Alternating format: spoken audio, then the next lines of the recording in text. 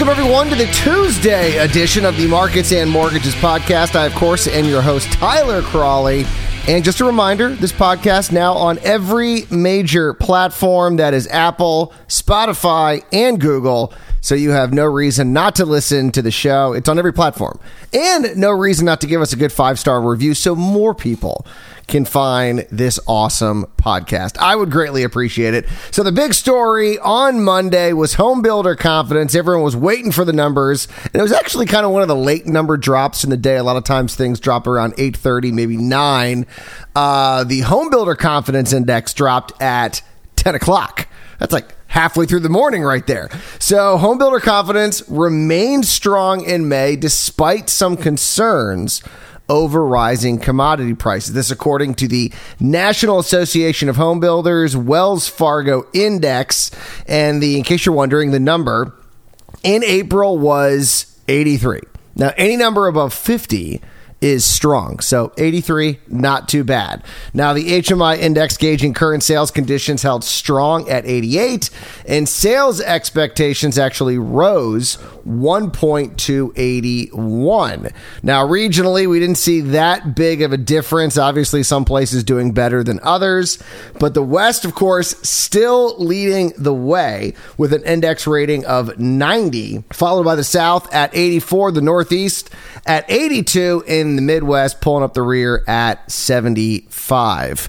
Now, the NAHB chief economist Robert Deitz said in a statement that low mortgage rates are keeping housing affordable despite rising costs, but it is having an impact on the behavior of builders. He said in a statement, quote, "In recent months, aggregate residential construction material costs were up 12% year over year, and our surveys suggest that those costs are rising further.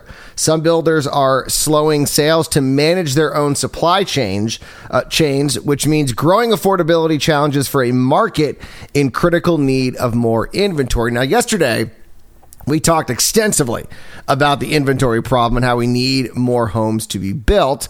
And there's no doubt that builders want to build homes. But these rising commodity costs, it's a balancing act. I mean, they know that we are reaching a point where people are being priced out of the market every single day. Now, lucky for them, we have seen mortgage rates remain steady and in some cases actually drop. And so that is helping to keep more people in the game. But they know that rates aren't likely to remain low. And it doesn't seem like we're going to see any drop in commodity prices. Now, that being said, we have seen some good data from the futures market, at least with regards to lumber. Has dropped, I think, 4 days in a row, lumber future contract. So some are saying, hey, maybe we've reached the peak of this lumber boom that has taken place. But I don't know. We're going to have to wait and see. There was a piece in the Wall Street Journal Monday morning that said that despite the lumber boom, no new sawmills are planned. Like you would think. Laws of capitalism, laws of free markets, that people need wood. Let's build capacity at sawmills, build new sawmills in order to sell more lumber when the price is where it is. That's usually actually how you get a price to drop, is more people get involved in the industry. However, sawmill owners, the people who currently own the sawmills, say by the time they build a new mill and staff the new mill, the boom will be over. So they're looking at this and saying this is a temporary situation.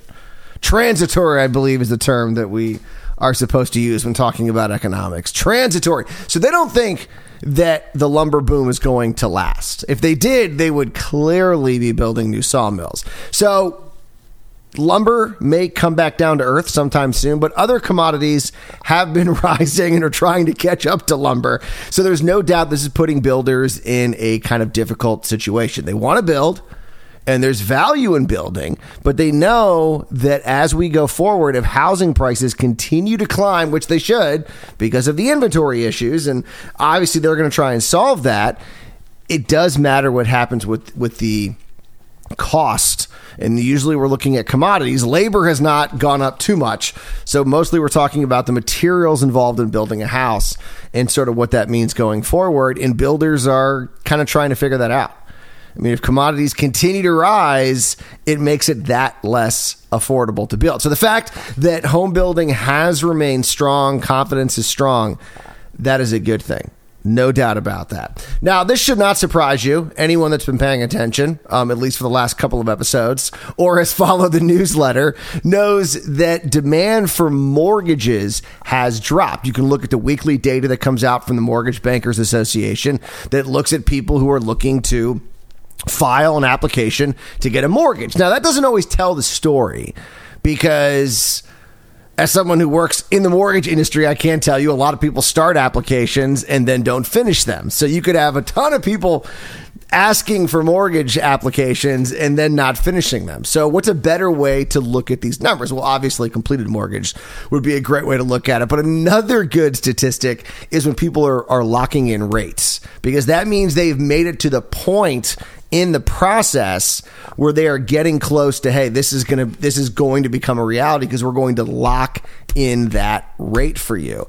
And the latest data from Black Knight says that even though we've seen a slight rate drop over the last couple of weeks, loan locks in April fell to levels that we have not seen since the start of the pandemic. Now, the overall rate lock volume was down 11.3% in April compared to the month prior. Specifically, purchase locks were down 6%, cash outs were down 13%, and rate/term refinances were down 20%.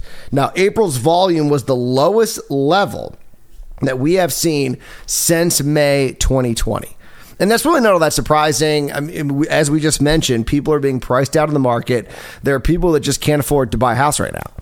And the fact that there's no inventory out there, people are saying, okay, I give up. I can't even find a house. There's no point in moving forward. Now, Black Knight Secondary Marketing Technologies president, that's a mouthful, Scott Happ, said in a statement that this development was expected, but that the ride may not be over either. He said, quote, rates are still hovering in a historically comfortable place with approximately 14.5 million homeowners who could still likely qualify for and benefit from a refi. It will be interesting and telling to see both how rates move in the coming weeks and whether or not we see refi volumes increase as a result. I mean, that's one of the things that always sort of astounds me is people who could benefit from refis and don't do it. I mean, it's people, it's like, hey, you could be saving money. You could end up paying your house off quicker. I mean, however you decide that you want to structure it. We've talked before about how, or at least in my newsletter, I've written about how, cash out refis are nowhere near the levels that we saw in 2006 and 7, which people would say is a good thing because people aren't sort of borrowing on the equity they built up, which is good in case there's a little bit of a correction in home prices. You don't want people to go underwater, but there are a lot of people out there that could benefit from refis, seeing lower monthly payments or, like I said, paying their house off quicker if they want to move to a 15. So it's fascinating that we're talking millions and millions of people who are just unaware of this. And the average rate is still below 3%. So we'll see what happens this week. I'm sure we'll be talking about it on Friday's show when the numbers come out from Freddie Mac for the week and see where mortgage rates are. But not surprising that we've seen rate locks drop off and we're now at a level that we were before the pandemic. I mean, that kind of makes sense. Where things went, we were just not going to stay at that elevated level. It just wasn't going to happen. Now, speaking of mortgage rates, so mortgage rates are down, and Clayton Jarvis over at Yahoo Finance says that while that's, the pandemic has been great for mortgage rates because mortgage rates have dropped because of, what's happening with, the Fed and what's happening with overall with regards to borrowing.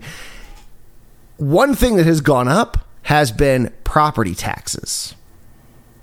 Like I said, Clayton Jarvis wrote over at Yahoo Finance, according to new data from Atom Data Solutions, U.S. homeowners have just been slammed with the largest average property tax hike the country has seen in the past 4 years. Now, he reports that homeowners in 2020 paid an average $3,719 in property taxes, which is a 4.4% increase just from the year earlier. Now, why is this happening? Well, It makes sense. Communities rely heavily on taxes paid by businesses.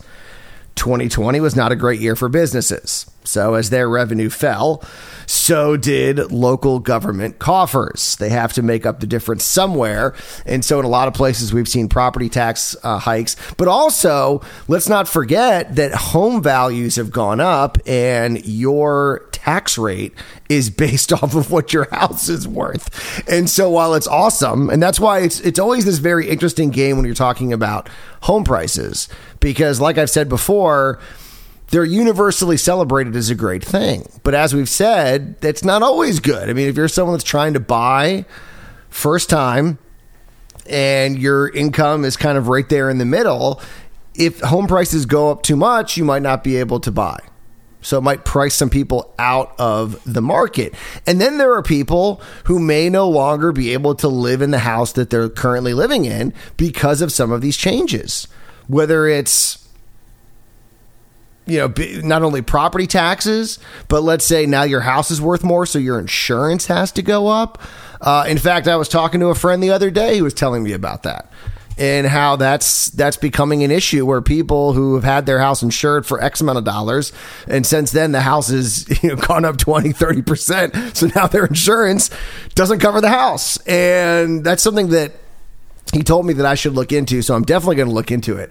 But this is the reality of the situation, is that the costs go up as your house gets more expensive. Costs go up. And there's no doubt about that. And of course, commodity prices are going up. So if you have to fix something in your house, it's going to cost more money. And so all of these go into home ownership. But one of those, of course, is property taxes. And people are seeing their property taxes go up. And it's because, businesses are spending a lot of money, in case you've noticed, and they need that money to be able to pay for all of these services that they are now offering. Now, I don't want to end the podcast on a bad note. So should we talk about the study that came out that working long hours kills 750,000 people a year? Should we talk about that? No, we're not. We're not going to end it. No, we're going to end Fed Vice Chair Richard Clarida. I think I'm saying that right.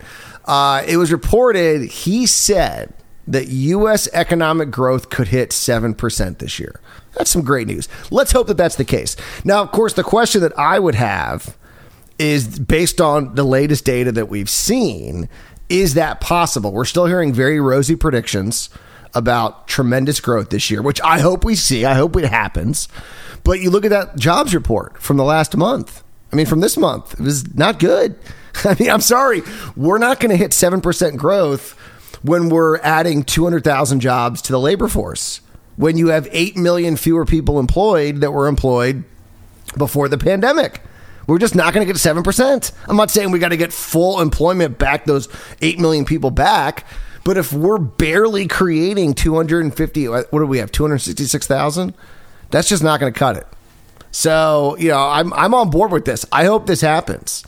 But you have to wonder how real and how likely, I should say, are these possibilities when you're seeing some of these reports come in that are a little underwhelming. All right, speaking of reports, as we wrap up the show, today at 8:30, April's housing starts. That report's going to come out from the Census Bureau, so we'll be talking about that on tomorrow's show. But we are officially out of time. Don't forget, like, subscribe, write a comment, a nice one, preferably. Give me 5 stars on one of the platforms out there that exist. And we'll talk to you on Wednesday. This has been another edition of Markets and Mortgages. I, of course, am Tyler Crawley. And don't forget, do not wait to buy real estate. Buy real estate and wait.